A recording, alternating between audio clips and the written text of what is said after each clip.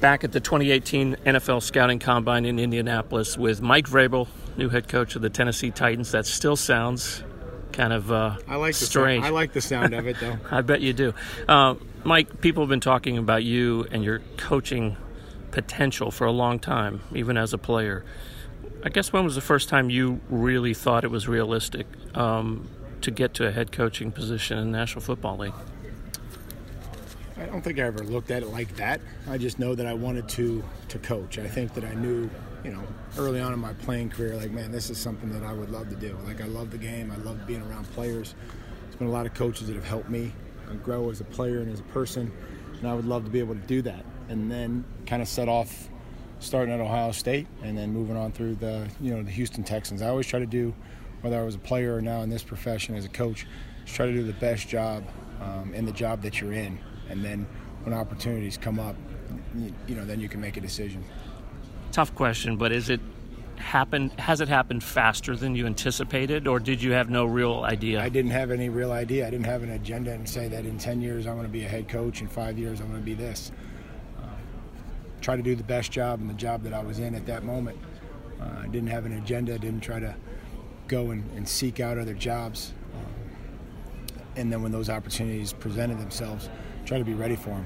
Taking over a playoff team for a first-time head coach doesn't happen often. I don't think so. Especially a playoff team that won a game. Sure. You got to the final 8. I guess how close is this Titans team from your estimation as far as you've been able to know it so far early on? We're as close as everybody else is. And that's starting in April and going back and building that foundation every year. And we certainly would like to have the consistent success and the sustained success, as a team like the New England Patriots. That's something that everybody should want. A lot has been written and said about NFL coaching trends going towards the younger coach. They're looking for leadership skills. They're looking for people who can relate to today's player, maybe somebody who's been on the field recently. I don't know if that helped you or hurt you, but what does that mean to you that seems to be a trend that perhaps benefited you?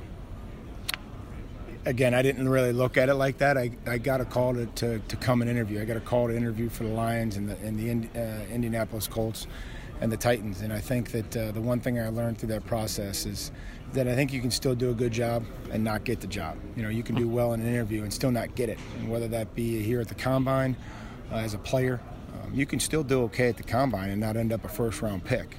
I think that people have to understand that. And so maybe we can relate that to our team and say, hey, as long as we're improving and getting better, I think that's important. You just talked on the podium about all your coaching influences, but whatever the Patriot way means to you, how much do you believe that influenced kind of your coaching philosophy? Well, I think I was pretty team-oriented. I think I was a hard worker. I think I tried to prepare. I thought I was pretty durable. I tried to be a durable player, tried to be a great teammate well before I got to New England. And I think that just solidified kind of what I thought of myself as a person and as a player, trying to put it together in a team setting, trying to get a bunch of guys that share that belief and share that those personalities. The AFC South is really an interesting division now. I mean, it was this poor sister for a while, and now it feels like its time is kind of shifted, and between you and Frank Reich and Marone and O'Brien, it could be a lot of fun, and guys that could be competing against each other for a while. You look at the success that the Jaguars had, and Houston, winning the division 2 years ago. Right.